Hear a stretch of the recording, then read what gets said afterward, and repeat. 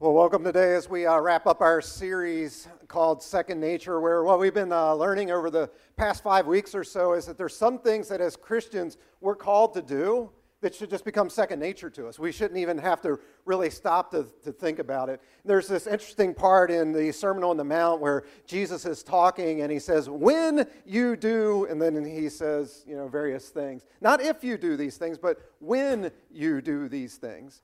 And so he says, when you give, when you pray, when you fast, and then he explains how to do it. Last week then we looked at when you worship, because worship is supposed to be a thing that all of us end up doing, not just in the time of music like we just did, but as a part of our entire being and existence. Today we're wrapping up this series and we're going to talk about when you go. Because going as followers of Christ is not an option. It's just something that we're supposed to do. In fact, Jesus' great commission that he gave to you and I, right as after his death, burial, his resurrection, he gives his disciples one last final instruction. It's found in Matthew chapter 28, verses 18 to 20. And Jesus has this to say. He says, all authority on heaven and earth has been given to me. Therefore, go and make disciples of all nations, baptizing them in the name of the Father, the Son, the Holy Spirit, and teach them to obey everything that I've commanded you. And surely I'm with you always, even to the end of the age. That's his command, to do what? To go. It's not optional. It isn't if you go, it's when you go. And what does he say? When you go, you're supposed to make what? Make disciples. And one of the things we've been talking about a lot here at Exponential over the last year is that it's not enough for you just to be a disciple yourself. Jesus says go and make disciples. Not be a disciple, go and make disciples. That in order to be a disciple, you need to be not only a spiritual parent, but then a spiritual grandparent, that you are actually helping make disciples who in turn make other disciples. Now, as you're going and making disciples, what you're going to find is that you're going to make a difference. You're going to go and serve, and you're going to do various things. And what you discover as you're going is that God begins to change you as well. And so I invited a friend of mine, he's only been a friend for a couple of months now, to come and be with us today. His name is Nico Anglin, and I'm going to real quick just remind you guys, in case you haven't heard the story of how Nico and I got to meet a couple months ago. It was a Friday, it was right after Christmas. It was the first Friday after Christmas, I believe it was December 28th. It was a cold, rainy day here in Harrisburg. And it's my day off Fridays, and Lisa and I usually have our date day and go out to eat somewhere, but Lisa wasn't feeling well, and she says, let's just grab some fast food, go back to the house. And I said, okay, now that's weird just in and of itself. We hardly ever eat any fast food. And then she said, well, let's eat at McDonald's. So we went to the McDonald's right up here on 22, and we're sitting there. We had already ordered, and we're waiting to get our food, and my watch starts to buzz. Now, normally that means it's a text message. But in this particular case, I look down and I see it's actually a Facebook private message, and I can only read the very first couple lines. And it's like, hi, my name is Nico. I'd like to pitch a tent at your church tonight. And I'm thinking, what kind of scam is this? Because, it's, pastors, we get all kinds of emails and phone calls and stuff, people trying to scam us. And it's my day off. Normally I don't respond to anything, but I was like, all right, I'm not going to deal with this here in the car. I'll get home, see what it's all about. So I get home and I open up the Facebook app on my laptop, and here's this whole big thing from Nico saying, hey, my name's Nico, and I'm walking across America on behalf of the homeless, and I would like to pitch a tent at your church. And I'm still thinking, this is a scam. What is this guy? What's his angle here? And so I look at the very bottom, and he had sent me a thing that says, here's a link to my Facebook page. And I could tell it was a legitimate Facebook link, so I was like, okay, I'll click that. And it's Nico's Walk Across America. And again, I'm still thinking that this is a complete scam. But the very first post that I see is a picture of Nico at Christmas with a couple that I know from Shippensburg, Pennsylvania, about an hour south of here. And I know them. And I'm like, well, he must be legit then. Gary and Joyce know him, and they welcomed him into their home. And so I called. He had left his cell phone number, and so I called, and I was like, hey, even better than just pitching a tent. Again, it was a cold, rainy day that day. I was like, even better than pitching a tent, would you want to come and stay at Lisa and I's house. You'll have a warm shower and a hot meal and a nice bed to sleep in, and that way you can, get rested up a little bit for your trip. And he's like, that's incredible. He's like, I'm right near your church right now. Can you just meet me at the church? So I jump in the car, head back over here then to the church, and as I'm driving, turning on the Earl Drive here, look at this picture here. I see just this random guy just walking. I figured, that must be him. So I slowed down. You notice in the bottom, you can see I was doing the speed limit there, 20. So right there was the first miracle. I was doing the speed limit and taking a picture of Nico. And so then we get to the church, and I meet him. And you can see the very little bit of stuff he was actually carrying as he's walking across America. So he and I get to know each other a little bit, and we decided to head back to the house. And as we're pulling out of the parking lot, I said, would you like something to eat? And he said, no, I just ate at the McDonald's right up the way. And I said, really? And he said, yeah. I said, well, that's where Lisa and I ate. And he said, yeah, that's where I was at when I messaged you. Now think about that for a second. He was actually inside the McDonald's messaging me as I'm sitting in the drive-thru at the McDonald's. And it's really neat. You had said you hadn't updated your Facebook post in how long at that point? I think can you guys hear me well? There we go. There you go. I think it was about a couple weeks before I updated, and I figured after Christmas, because I was hosted by Joyce and them, that it would probably be good to update where I was for Christmas and everything. So originally I was going to wait a couple days after to update it, but I figured, hey, I should just do it at McDonald's while I'm there now. And the reason he was like, hey, you should stay with me is because I updated it prior, a couple minutes before I messaged him. Yeah, so it's just an amazing way how God works in that way, that he feels prompted I need to update my Facebook post right now. And so he updates it, and I get the message, and the rest, as they say, is history. Now, here's what we need to understand. He started in Kansas City. By the time he gets here, he's already been on the road walking for about 900 miles at that point. So before we get to here and the end of the journey, let's talk about the beginning of the journey. So you are Nico, and welcome. Let's give Nico a big welcome here at Acadential. Thank you. You're fine.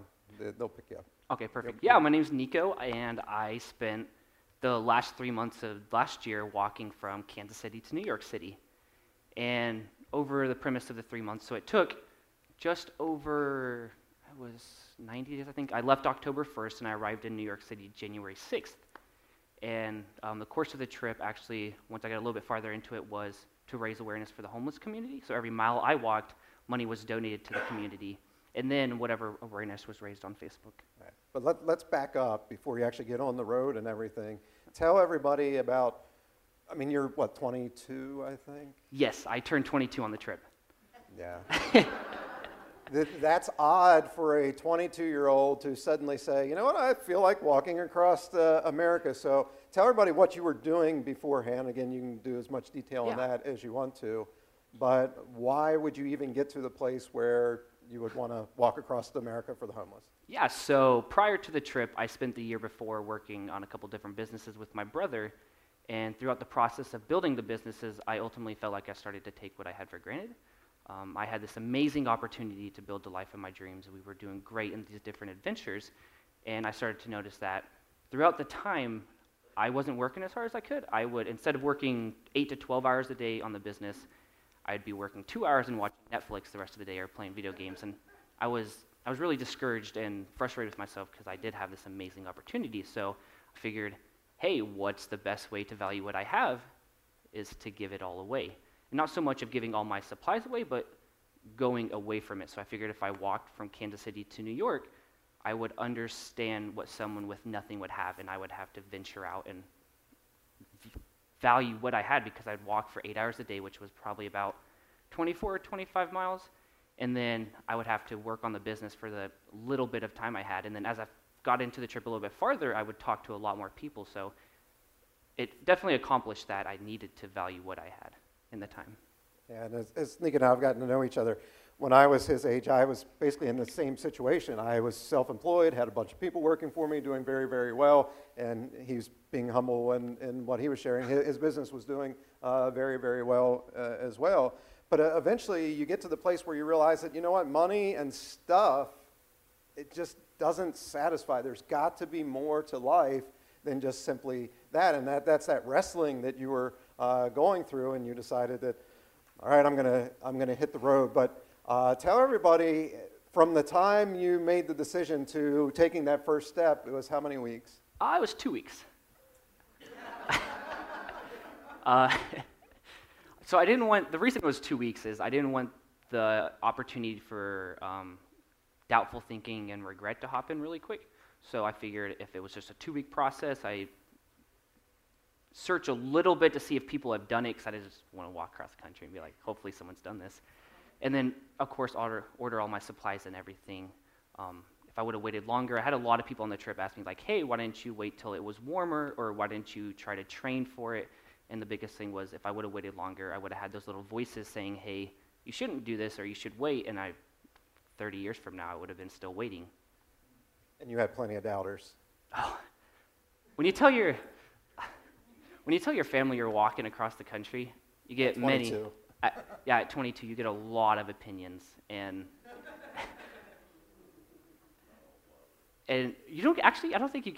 I only had 2 people say, "Hey, that's actually a good idea. I'm happy to see you do that." Most of everyone was like, "Are you crazy?" Or I had someone ask if I was mentally ill.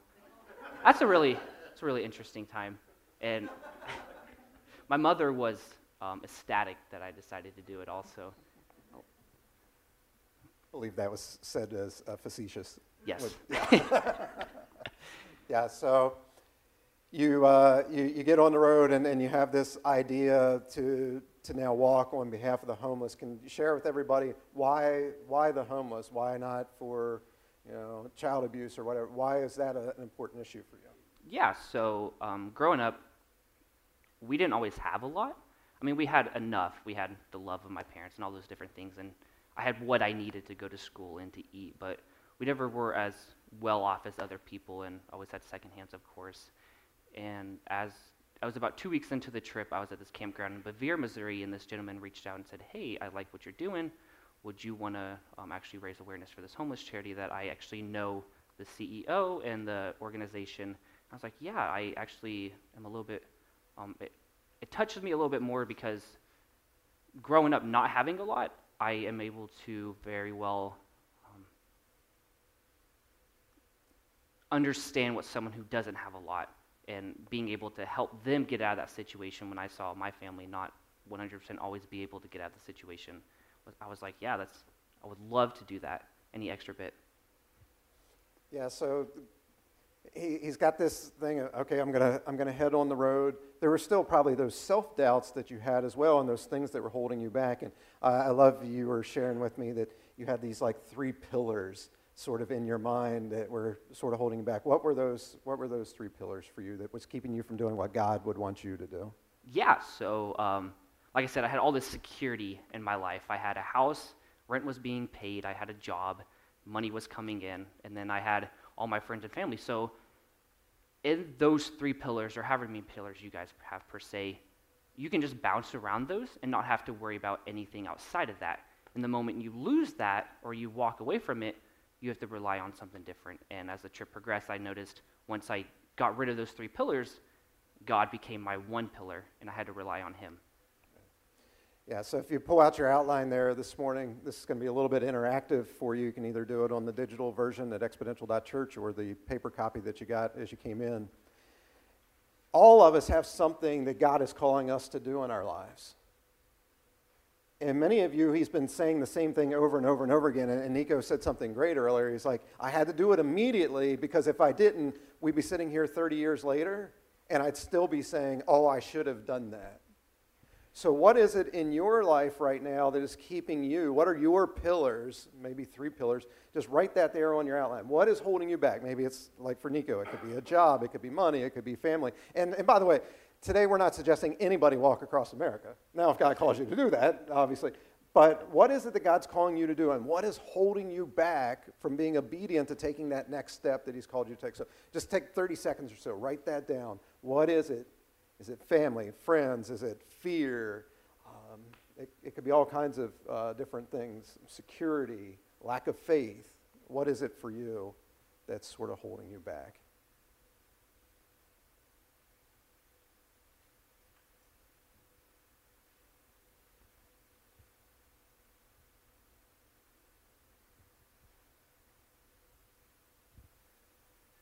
Now, as they're wrapping that up, 1,100 miles is, or almost 1,200 miles. That's a long, long way. In fact, we were talking about it this morning at breakfast. I made a commitment 3 years ago that I was going to, every day, regardless of how I felt, whatever, I was going to do 7,000 steps, which for me is about 3.5 miles a day. And I haven't missed for almost 3 years now of doing my 3.5 miles. But that means that every 342 days, I do what you did in a 3-month period. So that's a long way to go, and I'm sure that there was some funny things or odd things that happen as you're walking across America 1,200 miles like that. So what was maybe the funniest thing that happened as you were out on the road? Funniest thing. So I was walking in Illinois, and as many might know, Illinois, there's nothing there, just flat. Always just flat. So I'm walking, and there's this train track probably about 200, 300 feet from me, and of course I'm walking against traffic, and I keep hearing, I have headphones on, as you guys saw in the photo. I keep hearing this train honk, and I know I'm not near a town, and I'm not near any intersections or anything, and I'm not in the middle of the train track, so why does this train just keep honking? So I ignore it. I'm like, okay, there's no need to look. So he keeps honking, and as I look over, he's passing by, and he's honking, and he's waving at me. Just waving, just trying to get my attention. I was like, hello, how are you? But that was cool seeing that when you're by yourself on the road, there's still people who want to reach out and say. All right, cool. And you had an interesting encounter with a police officer. This is a pretty long, detailed story. Don't take a long time with it. But share a little bit about your friendly neighborhood police officer that pulled you over for walking. So it is legal to walk on the interstate if anybody ever decides to do it. So I was walking it was Decatur, Illinois. Illinois was it's a great state. I was walking in Decatur, Illinois, coming out of it, and there was a tiny little stretch that I was walking on US 40 for about, I think it was like 700 miles. And I figured it was safer to walk in the grass on the interstate compared to the side skirt on US 40 because it was windy and I was going to get hit by a car. I figured if I'm on the grass, and the car's up there's a bigger issue of the car actually being on the hill compared to me being there. So I'm walking for a little bit. It was about 7 miles I needed to go till I got to the sidewalk, and this officer pulls over, and usually they always pull over, so I knew it was just going to be, hey, you shouldn't do this. Keep going on your way. But he said, hey, you shouldn't do this. He yelled at me. I tried to tell him what I was doing, and I was trying to be a little bit safer, and he says, that's not going to fly. So he's like, I'm going to take you back, and he didn't 100% tell me where he was taking me back, so I was like, okay. And he actually, on the way, he followed my Facebook page, got the link to pre-order the book, and dropped me off at the gas station I started at that morning, about 4 hours before. Yeah. He still follows the Facebook page. Yeah, when you were here in Harrisburg on the 28th, he had shared that story, and he's like, yeah, every time I post something, the guy's like liking my Facebook post and stuff. He's like, didn't like me that day, apparently, but yeah. Yeah, but could you imagine that you took all these steps forward, and now you've gone back? And have you ever had that happen in your life? Did you think you're doing what God wants you to do, and you're taking all the necessary next steps, but then it seems like you have those setbacks? And it had been, easy for you to say, I'm done, but you didn't. You just kept going. Yeah, and to interject a little bit there, I definitely had to humble myself down and think about it, because as much as I wanted to walk and keep walking, who knows what could have happened. Like, God could have placed that officer there to take me back, so if a car would have ran off, I wouldn't have got hit. So as bad as it seemed, it actually could have been a blessing in disguise that I would not have known of. And a couple other interesting things I know happened along the way. So you burnt your tent down one night. Yeah.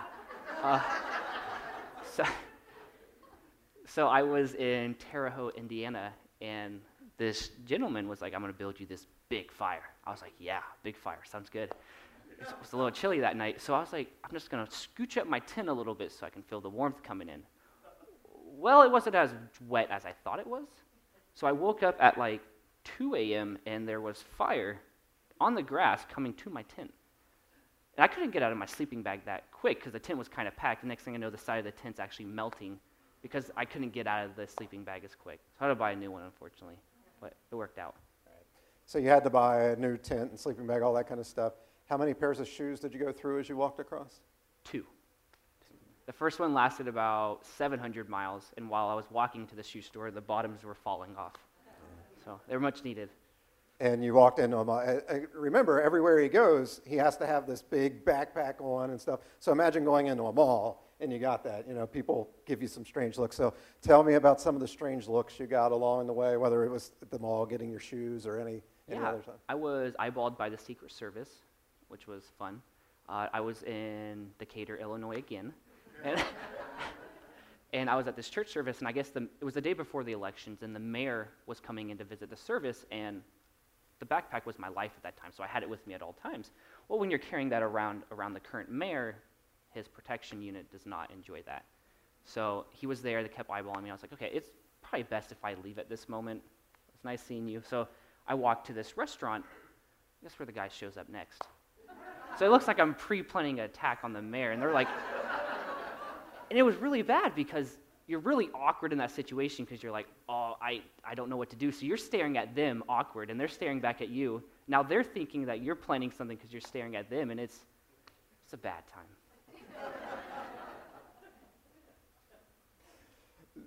So you started out on this journey, and really the journey was going to be about the homeless, and you're going to raise money and things. But as you guys have probably picked up, he is a follower of Jesus. And God started to speak to you and show you a lot of things about him and revealing himself. And there's a couple things that we've sort of taken away from his journey that we think you can take for your own journey as well. So again, if you're taking notes here this morning, the first one is this, that when you go, remember it's not if you go, but it's when you go to do whatever it is that God's called you to do, you're going to discover the power of prayer. So share a little bit about how prayer impacted you and how God was supplying for you and meeting your needs. Yeah, so the premise of the trip was to walk across the country, of course, and then to raise awareness for the homeless. And walking from October 1st to January 1st, I was going to go through a lot of the major holidays like Thanksgiving, my birthday, Christmas, and New Year's. And it was fine. I understood that's what I was stepping into. It was okay if I was going to be by myself. So I was going into, I think it was Indiana, yes. Coming out of Indiana, and I was at this McDonald's. It was the day before Thanksgiving, and I was sitting there. I was wondering if I should keep walking because the next day's Thanksgiving. Everybody has a place to be. I don't. I was figured, hey, I should just sit here. I should pray. And I was like, hey, God, I know this is the purpose of the trip. I know this is what I'm set out to be, but if you want me to be somewhere, just let it be known really quick, please, before I spend the next 8 hours walking. And about 2 minutes later, a gentleman and his family that hosted me a couple days before texted me and was like, hey, do you have somewhere you're going to be for Thanksgiving? I was like, no, actually I don't. He's like, I'm going to come pick you up. I'll drive you back to where we live. You can spend Thanksgiving with our family, and then I'll actually drive you back to where you are now the next day so you can keep finishing your trip. And it just showed me that not so often we think he hears our prayers or answers them as quick as we want, but if we do really need it, he'll be there for us.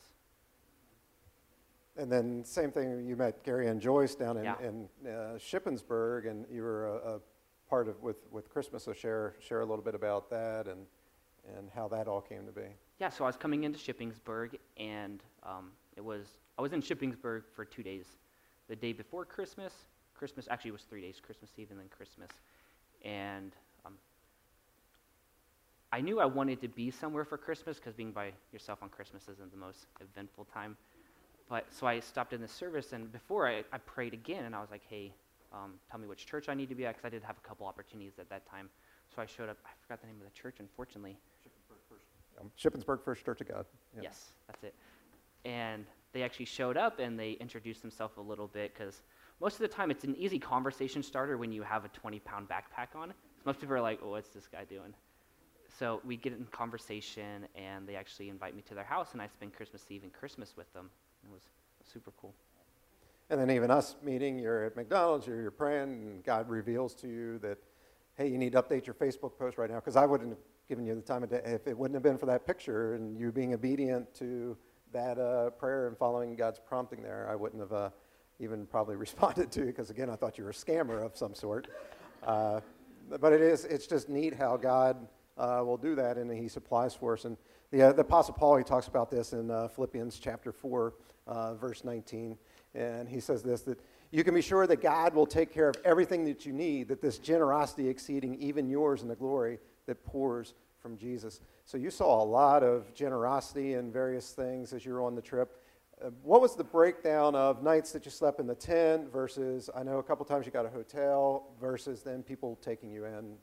Yeah, so the total trip, the 3 months, I stayed in a hotel for 7 nights. And there was one night, I think it was a blizzard I'd stay in. I decided it probably shouldn't be best if I stayed in my tent. So I stayed in Columbus, Ohio, Indianapolis, and then that was in New York City. And most of the other time was either spent, probably 40% of the time was in a tent, but the rest was with families.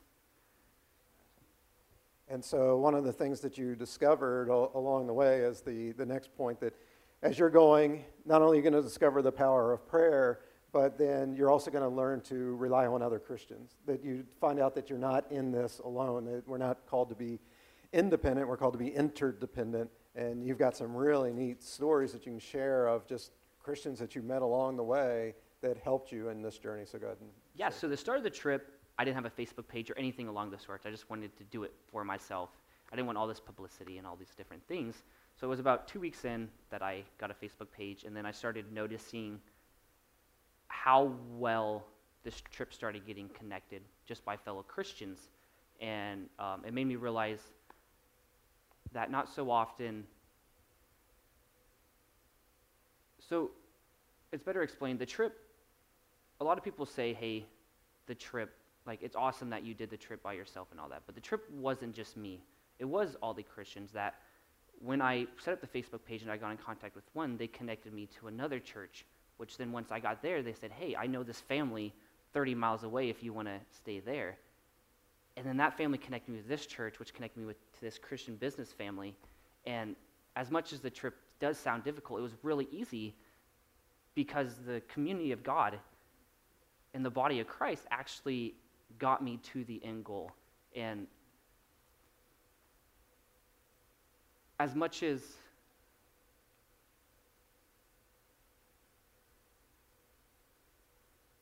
okay, that's where that point ends.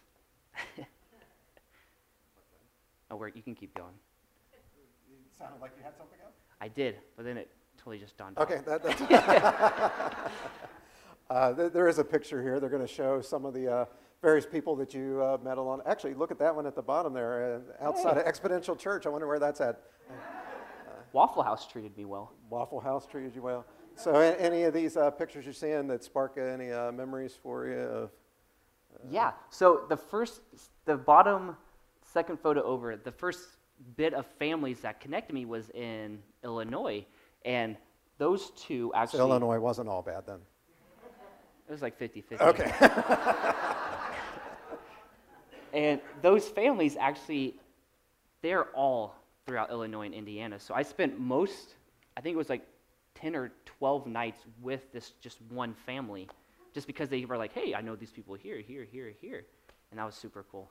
And then, so this bottom left right here is where I spent Thanksgiving. And then that was a church in Terre Haute. Pentecostals are party animals when it comes to worship. And then, yeah, those are good photos. I like.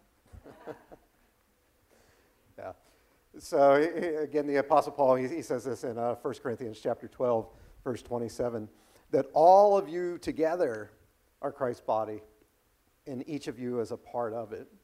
And a lot of times we recognize that in the local church, and we talk about that even here at Exponential, that look, Gilbert, I'm just the big mouth, But it takes each of you to be the part of the body that God has called you to be. Some of you are the hands, some of you are the feet, some of you are the kidneys, the lungs. And as I've always said, it's the parts that you don't see that are the most important parts of the body. You could get rid of your mouth and still survive.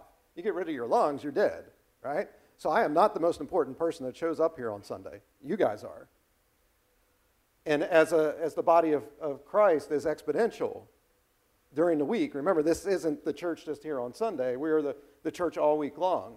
And so, again, I am not the most important part. You guys are, because you're out in the community representing Jesus as his body. But one of the things that, while we recognize that, we forget that exponential is just even a small part of the big capital C church. And I forget how many denominations you said of people that you came across through the way. And Yeah, I think I visited, it was 7 or 8, because not every town had the denomination I would have preferred to go to, so I was able to experience a bunch of different worship sessions, messages, so that was really cool. Right. Yeah, and so it's really the body of Christ working together that we have a mission. So again, as you are called to go, not if you go, but when you go, don't try to do it yourself. This journey that he was on seems like it was a very solitary journey, and there were parts of it that were very solitary, but yet it was other people that he needed. It wasn't, just optional. He needed those people, not just from a generosity standpoint, but even from just a sanity standpoint, I'm sure, because on the road, do you go a little crazy at some point? Yeah, so like when you guys are just sitting around, you have thoughts. When you walk for 8 hours a day for 3 months, you have these thoughts, and then you start thinking about why you have those thoughts. It's a really weird place to be in. So being able to talk to people was really nice, and I caught myself often eating at restaurants just to have conversation with people. So And I remember that's one of the things that you said when we took you in was you're like, it's just so nice to talk to somebody, right? And so we can't go through life alone, and you guys have heard me say this before, that even the Lone Ranger had Tonto. And he has the name Lone right in there, right? So even he had Tonto. So we need each other. We need to be interdependent, not independent. Does that make sense? So again, as you go, as you do what it is that God's called you to do, you're going to rely on the power of prayer. You're going to rely on God meeting all of your needs that you have. You're going to rely on other people. And then the third thing is you're going to discover your purpose. That's there on your outline. As you go, you're going to discover your purpose. And so talk a little bit about just how did well, actually, we'll get to that in a second. Like from here in Harrisburg, you were only a week to 10 days away. What was your sort of attitude at that point? I mean, you're coming to the finish line, so to speak. How were you feeling physically, mentally, spiritually, emotionally? What was that all like for you? As bad as this sounds, I was very ready for the trip to be over. So it was, physically, it wasn't as hard anymore because instead of walking 20 miles a day and your legs hurting and all those things, it just started taking time. So physically wasn't any issue. Spiritually, I felt much stronger than I did before the trip, and this will lead into this. Yeah, go ahead and put the next slide. So, that was definitely New York. I actually cried 3 minutes before that photo.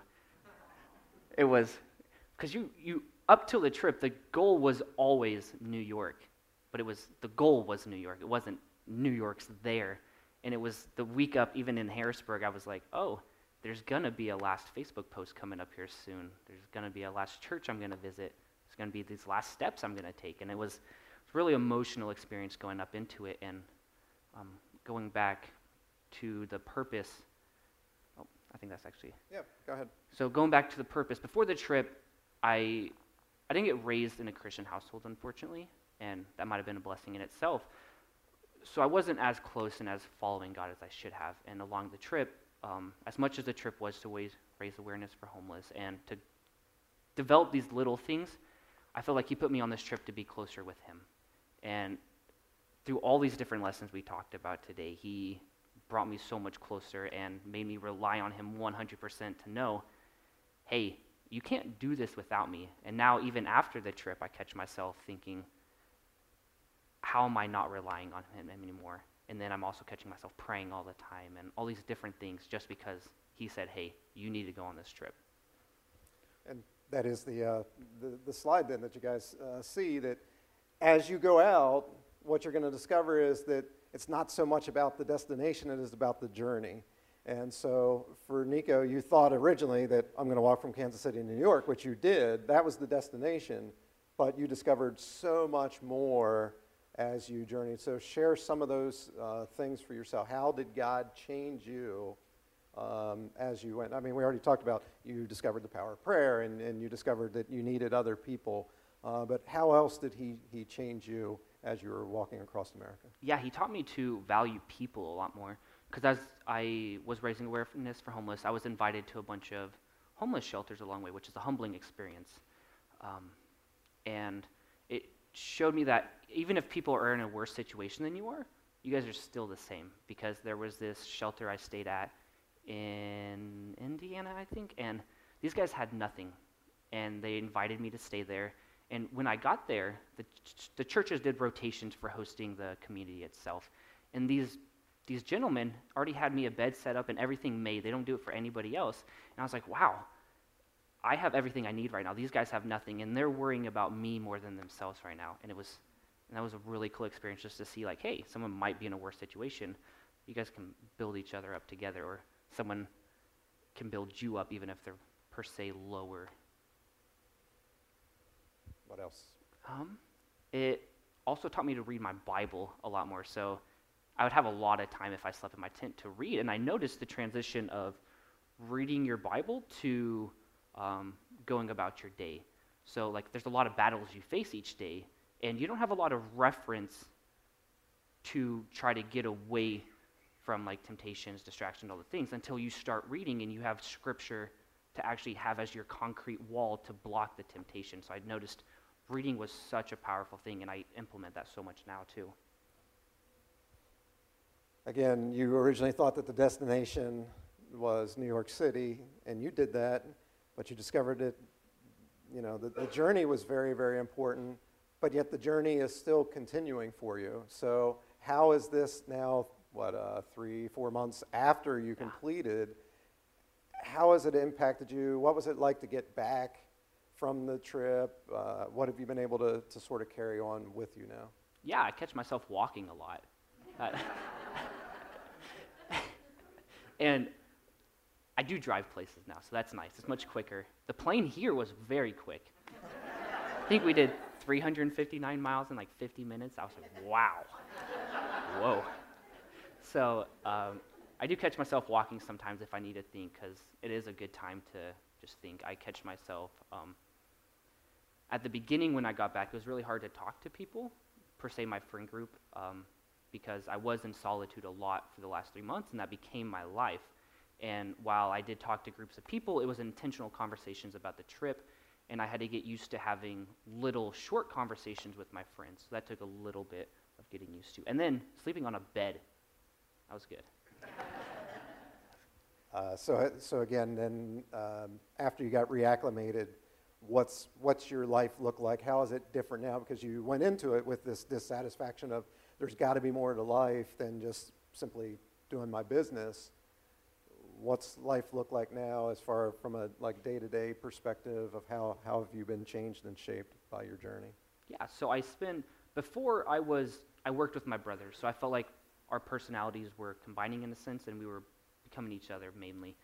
And along the trip, I noticed you are your own person, and God made you to be your own person, and I noticed my strengths along the trip.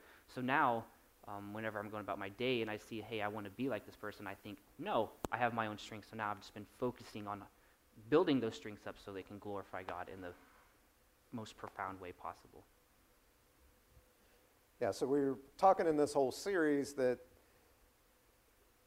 things should become second nature to us.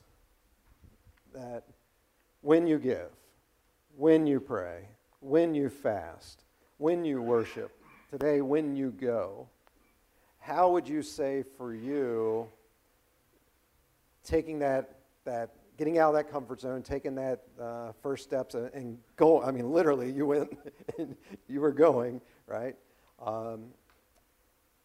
How are you able to now take that initial idea of not just staying complacent And how are you applying that now to your life so that you don't settle back in to where you were before? Yeah. So the biggest thing about walking across the country is I was really, as much as I didn't want to say I was scared, I was really scared because you don't know what you're going to face. And I think that is a lot of the biggest blockers for people wanting to go is they don't know what they're going to face because it's different. And now I catch myself thinking, hey, I am scared. I am worried about what's going to come up, but I know if it is for the glory of God, he's going to get it set up just like he did the trip. And now seeing the trip, I know that no matter what, if I am going towards what he wants, it's going to work well, so why not try it? And that sort of leads into the thing. Again, we don't want to just hear a cool story. We want to inspire you guys to do whatever it is you're called to do, to get out of your comfort zone. What is it that God is calling you to do, and that you need to take those next steps? So if you had to give them sort of a rah-rah, you can do it, pep talk, have at them. This is your chance to now preach, right? We were just telling a story before. Now you can preach.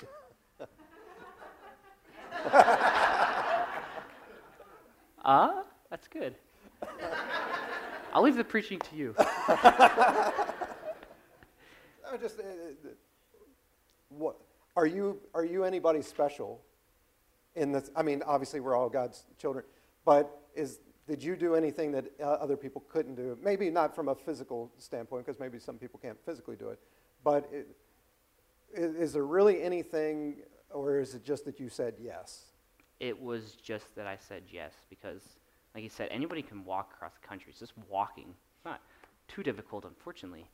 And I feel like so often people feel like they can't do something because they feel limited. And once you say yes, you see all these different things opened up. So if you guys are afraid to say yes to anything, just know that if you are going, like I said earlier, for the glory of God, it's going to be set up the way you need it to be. And it's going to be easier than you think because, as I said earlier, walking across the country, most people would think that it's really hard, but it was much simpler than most people think just because God set it up so easily and made sure everything was provided that I need. And of course, as much as I did say it was easy, he did make sure that I learned lessons along the way because at the beginning I wasn't financially smart, and that led to me having to worry about money at some points.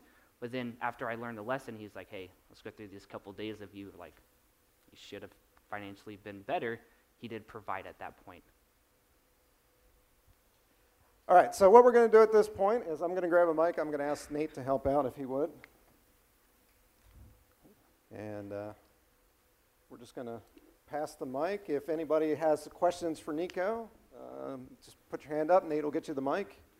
And we'll up back there in the back. Welcome. What's your name? My name's Jeannie. All right, Jeannie, nice to have you here. My husband, Joe. Good to have you here. And this is our first time, so thank you for having us. But Mine too. Nico, I wonder, as you were walking, did people mistake you for homeless ever? I think a couple times, but luckily I look young enough that most people are like, this guy's just doing something weird. So he just looked a little dirty. yeah.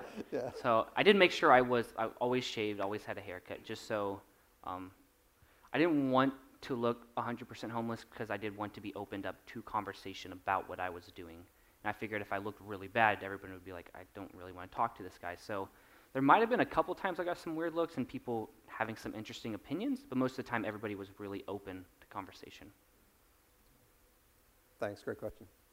Who else? Question for Nico here.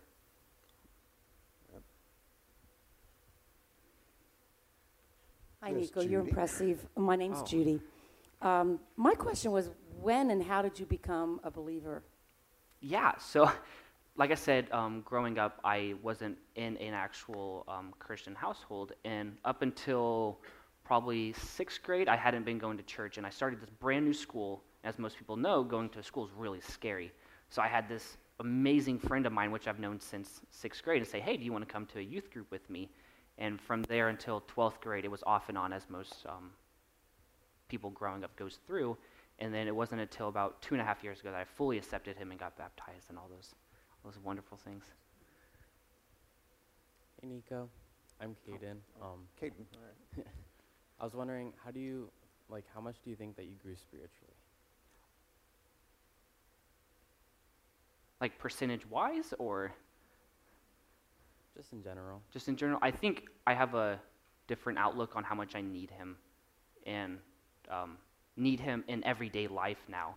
Because when I would talk to people, my thing would be, hey, get rid of those pillars, get rid of your safety zones, and then get in a place where you need him.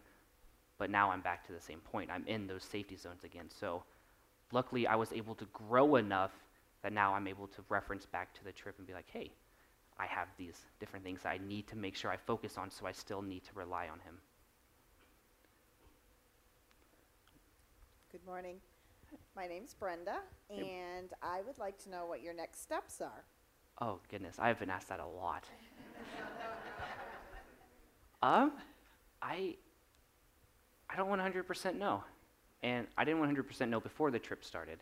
Of course, I have the book coming out, and I've had the amazing opportunity to speak to a couple different churches and high schools. But I think right now it's just trying to fully digest what the trip was and what it meant to me, and then I'll take the next step. I've thought about doing Mount Everest or something like that. Because at 22, I mean, as much as I say I set the bar high, now I got to go up a little bit more, and I don't know what's left. So I forgot to mention, his book is coming out. It's called We're All Lost. And it just went to the editors first round of editing. last week, so it should be coming out in the next couple months. So if you're interested in that, we continue to advertise it, and you can follow his Facebook page, Nico's Walk Across America, just to get more information if you want to read more of the details about everything. Hershey's got a question. Yeah, so my name's Hershey, and my question is, because you brought up a good point, that you wanted to look approachable, and that's why you try to keep up on your hygiene and stuff like that. But in people with their situation not being able to do that, what would you say to those to inspire them, to give them the time of day if they don't have that luxury and they really are in that position? and they want more people to talk to them. Yes. I think a smile helps, because when you're in a position, you always think you're down on yourself and you're always in a bad mood per se. And a smile greets people really, really well. So just show that like you're happy and you want to be open to conversation. Because a lot of people, like, and even I've seen this guy doesn't look like he wants to be talked to, so I'm not going to talk to him. And if you look like you want to be talked to, then a lot of people will open themselves up to talk to you. Very fine-looking gentleman in the back there. Hi. That's my dad, by the way. Hi, Nico. I'm Gil, son. And my question is, generally speaking, post-trip, after the trip, as you interface in your hometown or in the Facebook world, however, those who respond, you see respond to you the most. Young, middle-aged, older, just generally speaking. So who do I see respond to me the most? So it's actually, I have a lot of young people. So I had the opportunity to talk to a couple high schools and tell them like, hey, sometimes the wrong answer is the right answer. But I've also had a lot of older people talk to me because I referenced regret. And I think the reason they talk to me is because, I can't 100% say this, but that they might have had something that they've wanted to do, and they're like, hey, this guy's doing it. Maybe he can help me one day do it, or give me the tips in a little bit, if that makes sense. So it's a little bit, of course there is the middle age area, but it's more younger and older. Lisa. Hi, my name's Elisa. Nice to meet you, Nico. I have actually two questions, so Yeah. I'll ask one and then you can answer, and then I'll ask the other one. My first question is, you said you didn't grow up in a Christian household, so I was wondering, have you been able to touch anyone in your family through what you did, or bring them to the Lord in some way through this trip or some other way? Yeah, so I'll give a little quick background, nothing too in-depth on my family. So growing up, my mother did deal with substance abuse and things like that. So when I did go to church, there was always a boundary in a sense, because I was used to this household being like this, and now I'm used to Christians acting like this. It's kind of weird, that little offset. And as I did grow up, I think I made a little bit of an impact on them, but I don't think enough to transform their idea of who Christ is and what he has done. And going on the trip, maybe I've inspired them, but I don't think, honestly, that I've done my best to use the trip to help them get closer to Christ, which I still need to work on 100%. Maybe that's the next step. Say it one more time. Maybe that's your next step. Maybe that's my next step. But my second question was, as you've been talking, I've noticed that you have this tattoo on your arm, and from here it kind of looks like a tree. And I was kind of wondering, did it mean something to you, or? Yeah, so funny little story about this. I was in Kansas City one day. It was a couple months after I got it. This couple walks up and was like, hey, is this your baby's first words? At that time, I did not look old enough to have a child. So it's actually a tree. It was supposed to fade into the vein. And the biggest premise of the tree was, if you cut off a limb, it's going to still keep growing. It's not going to stop. And I wanted that to represent how I was going to be. If I have this hard setback, I'm not going to stop going. I'm going to keep growing. I'm going to keep pushing forward. And every time I see myself have a setback, this is a good reference point to be like, hey, just keep going. But funny side, it usually depends on the day if I tell someone it's a sound wave or something. All right. Mr. Bruce, last question. Hi, Nico. We met outside there, Bruce. At any time during your journey, did you have any inklings on stopping and saying, what am I doing? And if you did, what kept you moving? What kept you going? Every day I wanted to stop. There was a short little story. It was the first couple weeks into the trip, and I was about 20 miles from the next town. So I walked, I think it was like 12 miles, and I still had another 8 to go. And at that point, my body wasn't conditioned to walk 30 miles. So I had cramps, everything on my body was hurting, and I was on the side of the road basically throwing a temper tantrum. And I wanted to quit, but it came to the point that I'm 12 miles from this town. It's easier to get the 8 miles than it is to get this 12 miles. And once I got to that town, I came into the realization of I still made it even though I didn't want to make it or didn't think I could make it. And now the next day when I walked, I was wanting to give up, and I thought about to the past day, and I was like, hey, I pushed past that boundary. Let's see where the next boundary is. And after a while, that's when it started going from pain points on stopping to it just takes time. It just takes 8 hours to walk. I'm sure you guys have a lot of other questions. Nico will be out in the lobby afterwards, so if you want to go up and meet him and ask your question, I'm sure he'd love to do it. He has nowhere else to go because he can't leave until I leave, and I'm here for a long time. So, my plane leaves tomorrow. He'll be a very captive audience out there. So I want to pray for him. I want to pray for you guys. And thank you guys for having me again. Oh, okay. So let's pray. Father, we thank you for Nico. We thank you for the journey that he took and the wisdom that he was able to glean from the journey and that he was able to pass along to us. And Lord, I just pray now that as we all look at our own journeys and the next steps that you're having for us to take, that God, we would be obedient to whatever that may be. Again, it may not be walking across America, but everybody has something that we're being called to do. And so help us in the same way that he did, rely on you and the power of prayer to hear your voice and what is the exact next step that I need to take.